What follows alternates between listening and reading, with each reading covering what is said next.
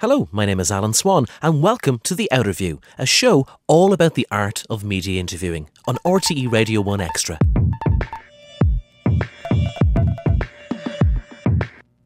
Now, our episode today is with the journalist Jim Carroll, who's a journalist with the Irish Times. He does the On The Record blog. He's a music journalist, so he's in the paper all the time. And he talks about music in general and music business as well.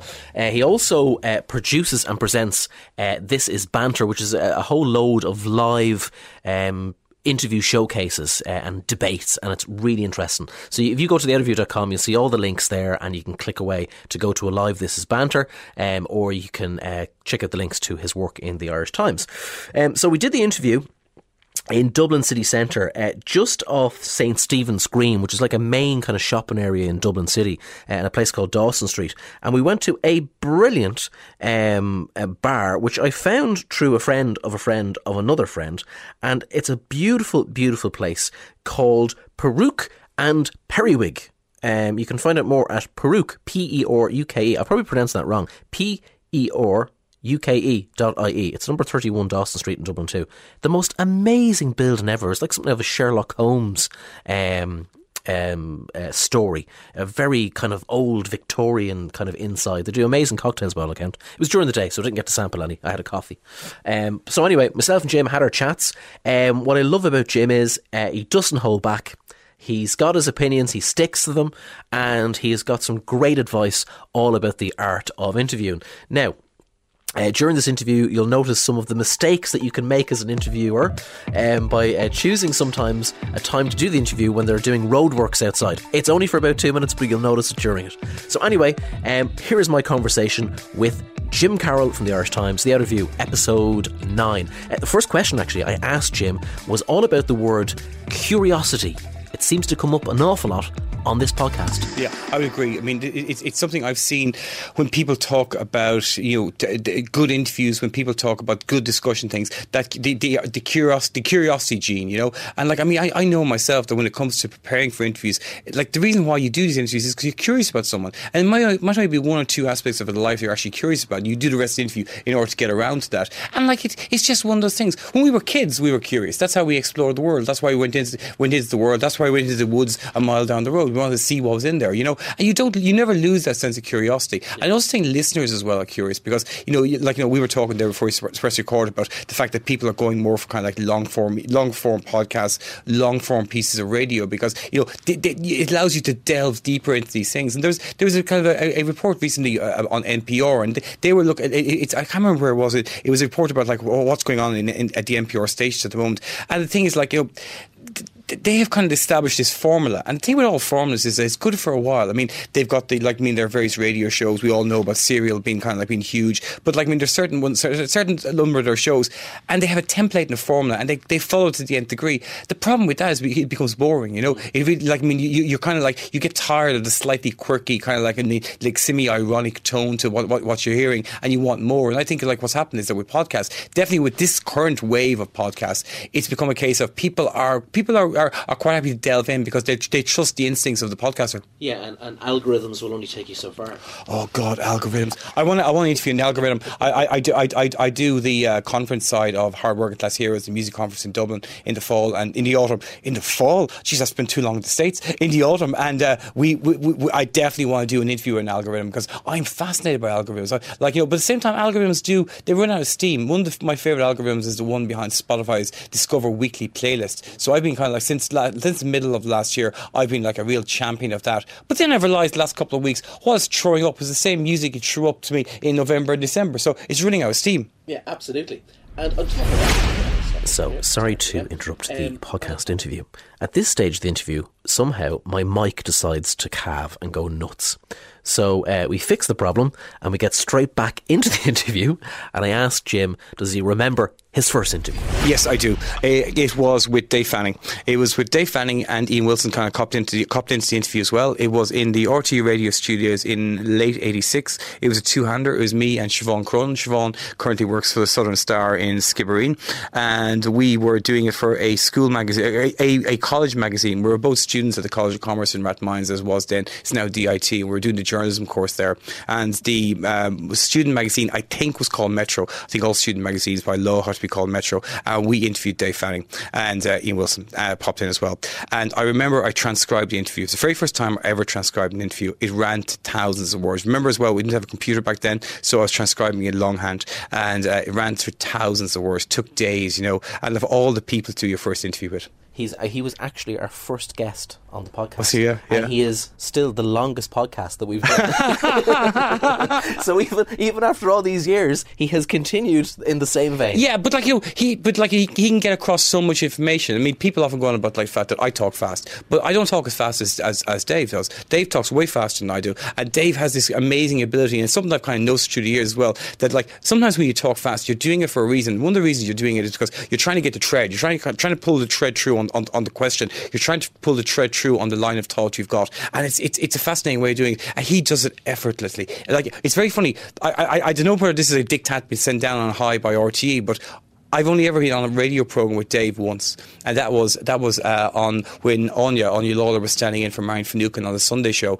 and we were talking about Bruce Springsteen, and that's the only time me and him have been on the same radio show. I think it's quite funny. I just think the speed of two people is too much for listeners to cope with, especially at that time in the morning. They're afraid that maybe the technology mightn't be able to cope with the speed and the, but you also got to remember as well, Alan, aside from being kind of like a musical signpost for many people, he was also probably the first person I heard doing kind of like long form interviews with acts. I mean, there was him and there was BP Fallon. BP was always more idiosyncratic with the BP Fallon Orchestra on a Saturday night. You got the feeling that he was inside the studio sparking one up with the band. Whereas with Dave, it's the band were in there, and often they don't do those kind of like longer interviews anymore. He'd been interviewed people like New Order. He also been interviewing U2. And he'd interviewed people like Wedding Presents. And it was a couple of years later, I was working with the Wedding Present when they toured Ireland, and the first stop when they got off the ferry was into the studio with Dave Fanning. I was interested to see how he did it. It was an hour. It was an hour long. He was getting right to the detail, right to the bottom of the band. Yeah. It was quite in depth, and that kind of radio, that kind of interviewing is it seems to have fallen out of favour with radio programmers. I mean, I listen to radio DJs now interview musicians. Jeez, it's awful. It's turgid stuff. But that's not the band's fault, and it's not the DJ's fault. It's just the way. It's the way the whole thing has changed. There isn't the time to kind of like delve into something. And in many cases, well, like you said, the PR machine means that bands aren't prepared to be interesting. They're not prepared to talk about the interesting shit. They just aren't, and they don't have the time to do it, and they can just kind of mutter and kind of be self-deprecating and get away with that. Because it brings us back, and again, just going back to one of the things that Dave Fanning had said in his interview on the podcast about having a conversation, that ultimately he's trying to have a conversation with the people that he's talking to, and that can be very difficult when you have to tick the boxes of certain requirements for the organisation that you're working for, because if you are been sent over or flown somewhere, you have to justify the spend of it and so on and so on. Yeah. But the word conversation comes up an awful lot in these podcasts as well. Yeah. Is that the ultimate aim? Yeah, it's the ultimate aim. I suppose you've got to divide, what I do as an interviewer into two. There's, I've done an interview a day this week, and they're all phone interviews, and they're for the paper, for the Irish Times. You're talking to someone on the phone, they've got an album out, they're promoting the album. There's a certain list of questions you're going through, and you're always listening out for that kind of moment when they kind of go towards a ditch, and when they go towards a ditch, you follow them and you push them, you keep on going with them. That's grand. Then I do the banter interviews, and they're always, with the exception of stuff we did at the Web Summit last year, they're always public interviews, and they're fascinating. The psychology of those interviews is absolutely fascinating, because in many cases you will have someone who may be in town for the day, and he or she will have done a lot of promo all day, and in those promos, situation like this, you're sitting across from someone at a table on a nice bar or a hotel lobby or wherever, and there's no audience around. And then at the end of the day, they come into banter, and there's an audience there, and the audience is there to see. They're fans of who you're speaking to, but they also want entertainment, and there's an energy, and I've seen it so many times with someone. They may be tired, they may be jaded, they may have spent the day answering the same bloody questions over and over again. They walk into a room with an audience, and it's energized. It's like a double espresso straight away. Yeah. And the psychology of what happens then is fascinating. Most people, you know this as well as an interview, you develop tricks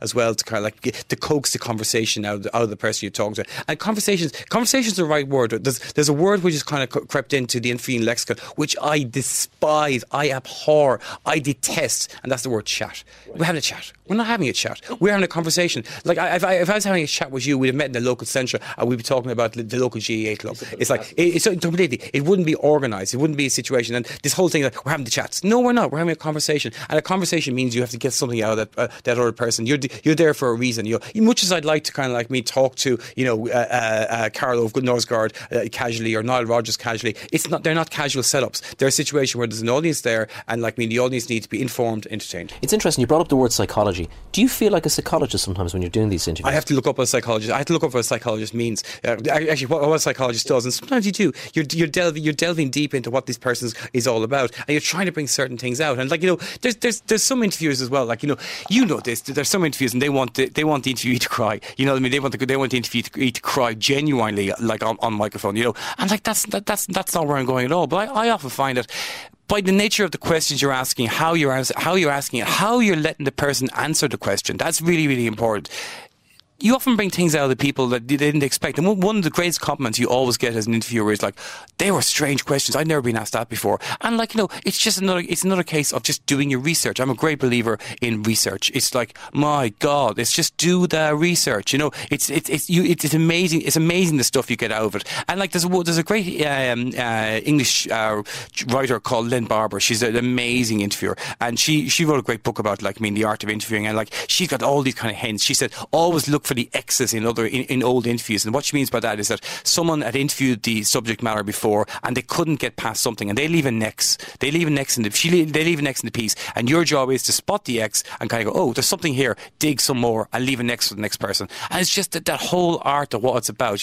And a lot of that comes up in the research. You find stuff in the research, you kind of go, wow, why wasn't that followed up on? And funny enough about Lynn, she would say that she prefers the research, but she hates the actual act of having to do the interview, which you would think, after doing all that work, that you would think that that's the most enjoyable part of it. Journalism attracts introverts. It really does. It attracts people who are really introverted and who are often quite shy and who are very, very good at writing. The art of interviewing is different, and you have to learn it. You really do. I would have considered myself a fairly okay interviewer up till the time we started banter. I really would. I'd have kind of went like, yeah, I'm good. I can get stuff out of people. Yeah, I can do the job. I'm kind of grand. I'm grand. You know what I mean? I'm a very hard marker, so I'd give myself 6.5 out of 10. But when we started banter, it was totally different. And I suppose there's a kind of a performance gene that's in all interviewers that comes out then. And when there's an audience there, it's just like it does change things, because you're listening to the audience as well. You listen to the person you're talking to, which listens to the audience as well, just to kind of like get the nuance of what they're about. So like you definitely do improve. But like it's like like now I really enjoy the art of interviewing. I really enjoy kind of like going away, like sitting down doing the research. Like I always get nervous. We have a banter tonight in Wigwam. It's a panel discussion on the news agenda, who sets it, what are the filters they use to set it. And like I know that I have a meeting before the 5 o'clock with Owen, who we work with on banter, and I know that all during that meeting I'll be saying to Owen, I'm really nervous, and he'll be just going, you say that every single time. But you have to, like when you're going to do something like that, you have to get nervous. And like just the whole art of interviewing, it does become about psychology, because there's certain tricks you pick up along the way. Like when you are doing a public interview, if you're talking to someone who's kind of nervous, or there's someone on the panel who's kind of nervous, you do certain things. If you can, you always say to the guy who's lighting the room, look, the minute we start, just put the bulbs up really high so they can't see the audience, because what they have is a fear of seeing the audience. Yeah. That's really it. And the other trick is you look deep into their eyes as if you're trying to seduce them. It's like it's a very simple trick. You just keep eye contact all the time. And funny enough, I interviewed Claire Byrne for the podcast last week, and Claire was talking about Gay Byrne, and that even back then when Gay was doing interviews, that he would do things with his body language where he would be very open when a guest would come in, that he'd be open towards the audience and open towards the guest, and various different tricks that he did to maybe coax stuff out of people. Yeah, you have that, and like often what they are, those tricks are like probably in Gay's case. I mean, I can't speak for him, but there's probably something he had developed over the years, and he began to realise this is how you do it. I mean, I'm trying to think as you say that, like have I seen that in other people? You probably do it unknowns to yourself. Yeah. I probably do that with people, the way you sit. And often it comes down to as well as like how the room is arranged, and like how what kind of furniture you use, amusing. I mean, we did a panel discussion recently down in Teeling's Distillery on sponsorship, and I like the way the room was set up was all the chairs were kind of like on the same level. So they wanted to, there was no stage there. So in order for us to kind of like, it was supposed to be, in order that everyone in the room could see us, they put us on flaming four stools. It was like a Westlife reunion, you know. And that like, you know, and then I know from kind of like talking to women, for example, that they're not comfortable on those stools because I mean, like it's just there's a total difference as well in gender between how interviewees approach interviews. If it's a woman interviewee, she will have done her homework. And like, you know, it's interesting. If I ring up someone to appear at a banter, if it's a guy, he looked his diary, he's free, yeah, no problem at all. No preparation. You get in touch with him a day or two before, he's grand, no problem at all. If it's a woman, she wants to know like who else is on the panel, what the audience is like, what the demographic is, the type of questions you're asking, what kind of venue it is. It's like, you know, the whole, and it's brilliant because it's like it shows a level of preparation that's really, really good. And like, you know, you just learn that thing, and like it's funny as well. You know, you begin to realise as well that like they approach what they've got to say in a different way. You've got to coax things out of them in a different way. Funny enough, and there's two things. Interviewing 101, never pick a venue where they're basically doing angle grinding. Do you want to try and move over to that side? No, I think they'll stop for now. Yeah, I think they'll stop, yeah. Find a venue where somebody's not building a new light transport infrastructure across Dublin. Laura Parfitt, who was one of our guests on the podcast a couple of months ago, was talking about the presentation of yourself. That when you are meeting somebody, that you almost your dress code as well is also a very, very important thing. Have you ever come across that? Completely. I mean, normally my day attire is a bit like yourself. I wear a sweatshirt over a pair of jeans. Yeah. Tonight I've got a banter on. I'm in town for the afternoon. I've got meetings, so I'm wearing a shirt and I've got a proper pair of trousers on, a proper pair of shoes. I always. This is one thing I've learned with banter. You always look smart. It's just like it's manners more than that else. There's an audience there. There are people you've invited along to discussion. Look smart, and it's very, very simple. Like, you know, but like, you know, if I was kind of coming to town just do an ordinary like interview for the paper, I wouldn't. I'd just be looking myself. You know, I just kind of feel as like, you know, in many ways it's an audience thing. You know, the audience is there. It's very much kind of like a performance in that element. So like, I mean, just look smart. You know what I mean? Shave, wash what's left of my hair. Just let me look smart. You know, polish your shoes. Who gets it right? If you were to look at the people that get it right in this business, who are the people that stand out for you? Graham Norton. Like I don't watch much TV at all. I don't like TV. It's just one of those kind of formats I just don't dig. But I look at how he does that show, and he makes what's an incredibly hard thing to do, making 3 or 4 extreme high blue chip names feel comfortable on a sofa and take his jokes. He makes that seem effortless. I mean, the work of his team to make that work, to make it all appear really, really good is just like fantastic. It really is. In terms of Irish political interviews, Sean O'Rourke's the man. Sean O'Rourke is the man. He is the Don Dada. He's like, I mean, the big dog. He really is. Like, he gets his teeth into something like you get your teeth into a juicy steak. It's like there's nothing like Sean O'Rourke when he's on fire. I mean, it's taken him a while to kind of get away from sort of like the very kind of like high pressure 1 o'clock slot and move into the kind of like the 10 a.m. slot. And like, you know, but there was times during the general election campaign when he was just on fire. The interview he did with Jerry Adams definitely cost Sinn Féin 3 or 4 seats. It was forensic. And like, you know, again, another person you mentioned her there earlier on is Claire Byrne. I mean, watching her at work these days is just like, wasn't she involved with like, I mean, light entertainment somewhere along the line? It's all gone because she's just forensic the way she goes, you know. And she also steers away from that there's a current affairs shtick, and that's kind of like, I mean, I will kind of grill you and I will kind of go, so Alan Swan, you completely approve basically of like, I mean, putting kids in jail for the first 12 years of their life, and then you kind of blah, blah, blah, blah, and then whatever you say, you'll turn to the other person. There's like, there's always a Punch and Judy show, and you will say to him, well, he says this, you know, that he says, she says, that's sort of like stupid combative form of interviewing just doesn't work. And I think audiences are fed up with that as well. I think that, like, you know, we're talking here today on the day that the latest JLR book will be released, and like every single radio producer around the country is probably wondering what that'll hold in store for them. But I think, you know, audiences, like, you know, JLR books don't really reflect what audiences think, and you know from talking to people that they want to get away from that. You know, they want something else. I really do think, I really, really believe that audiences want something more than what they're being served up at the moment. We have some great personalities and we have some great interviewers, but it'd be great great to see him get more of it, be allowed more room to roam, and also more room as well to roam beyond what they're just about. I mean, I listen to the Miriam O'Callaghan show on a Sunday morning, and I don't think it's the best use of her skills. I really don't. I mean, it's very soft soap. It's almost like she's auditioning for the Auras, but like she's a tougher interviewer than that, and like she's got a wider breadth of knowledge, and she's done banter before, and like the stuff, like I mean, she was really like she surprised us in terms of like I mean her willingness to go along with stuff, and like there's someone that I think would be better served by a producer who kind of say to her, okay, well, let's actually go out and do some stuff. Yeah, she does the interviews where Leah Varadkar comes out or whatever, but she should be doing that almost like week in, week out. Yeah, because you look at, say, because distribution has changed so much now over the last couple of years that you can have a broader canvas, and I think there is opportunities for writers and broadcasters. I think we'll go over to the corner. Yeah, there, no problem. One of the great things about these mobile mics, so you can actually walk around the Sherlock Holmes room.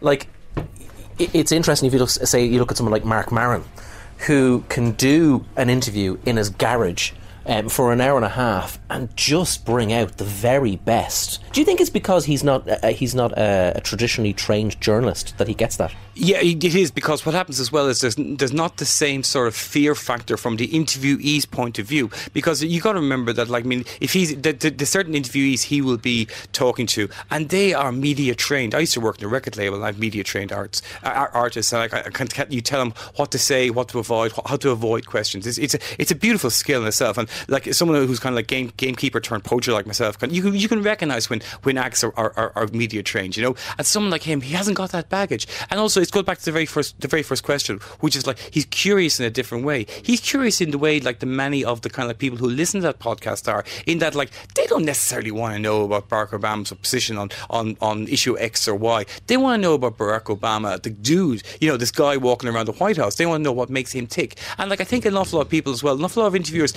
mistake that kind of notion of finding out how someone ticks for taking the kind of the pat answers you get back. You got to delve deeper than that. You got to kind of go beyond that, and you've also got to and this is where like WTF like excels. You've got to kind of like find questions that they haven't been asked before, and it's actually a lot easier than you think. It really is, because sometimes there's a kind of a break in your mind, a break in your head that prevents you from asking questions. Sometimes you want to ask those kind of questions, and like I love doing it with a live audience, because they're there to kind of like in many ways they're kind of like they're your help in some ways, because like if you ask a question that hasn't been asked before and you ask a question that's slightly awkward, it's like they will laugh, they will titter, they will kind of a sharp inhaling a breath. Because if you're in a one-to-one situation, it's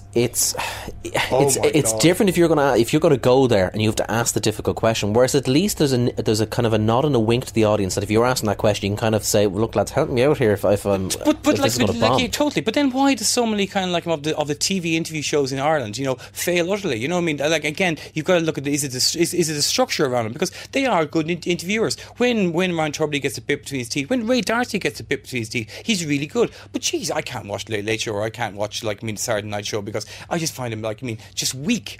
And I think some of it comes down to kind of like not kind of like accepting or not acknowledging or not wishing to acknowledge the fact that the audience are quite intelligent. The audience are prepared for the screwball questions. You mentioned Gabe Byrne there. Back in the day, Gabe Byrne would interview all sorts of lunars and head-the-balls and philosophers and weirdos and poets and all kinds of people on the Late Show. And the interviews, I remember well, going on for longer than you'd think. 20, 30-minute interviews were the norm. In fact, in some of the early shows, you can see the guest is smoking. Maybe that's what we need to do. Bring back smoking in the RT studio. Do the Late Show in a pub. Yeah, but they did that with Nighthawks as well. But that, again, it was kind of like a format. You know what I mean? It's like I do think that anytime I'm approached by anyone pitching for we think we'd like to do something bigger with banter and maybe a TV show, I'm not interested. I'm just not interested unless I say yeah, no problem. It'll just be me talking to a guy, nothing else for an hour. And like I've no hair, so it's like make of that what you will. It doesn't work, because what's happened is that how we see TV and what we want from TV has totally changed. I mean, like in many ways, we said there about setting it in a pub. I'm thinking about two radical RT programs which featured kind of like not exactly natural interviewers, and they did great stuff, which is Nighthawks and TV Gaga with Lee Mackey, and there was a female host as well who I can't remember her name, but she's American, and again it was on late night on a Thursday night, and it was really interesting because you two unusual, non-traditional interviewers, and they were getting good stuff out of the guests. Because the irony of it all is, you look at a company like Facebook, who are putting everything now into Facebook Live, because they see the value of live. They see the value of the unknown and what might happen in a live situation. Yeah, but at the same time, I look at kind of Facebook and kind of go, did they really want live? Or is it a case that they want control live? You know, it's like, I mean, sometimes like, I mean, you look at these brands and they embrace certain concepts, but really there's a marketing team there kind of like making sure everything is scripted to the nth degree. Yeah. What I've kind of found over the last couple of years is just that there's people have a real appetite for events. You know, I mean, we started Banter in 2009, and it's kind of like we've kept going, and we've done 135 or so events right now, and it's like, it's great, and you pull in an audience who are really who are, again, to use that word, curious, who are inquisitive, and like, you know, we've kind of found that the audience we're pulling in is much younger than we expected, you know, really much younger, way more engaged than we ever expected, and they're interested in the heavy subjects. Like, we've done three banters this year. One was on Syria, one was on the general election campaign, and one was on the Dublin accent, and like the audience we get were like smart and turned on, and there were good numbers, and you're kind of going to yourself like, okay, there is a number of people here who are interested in this.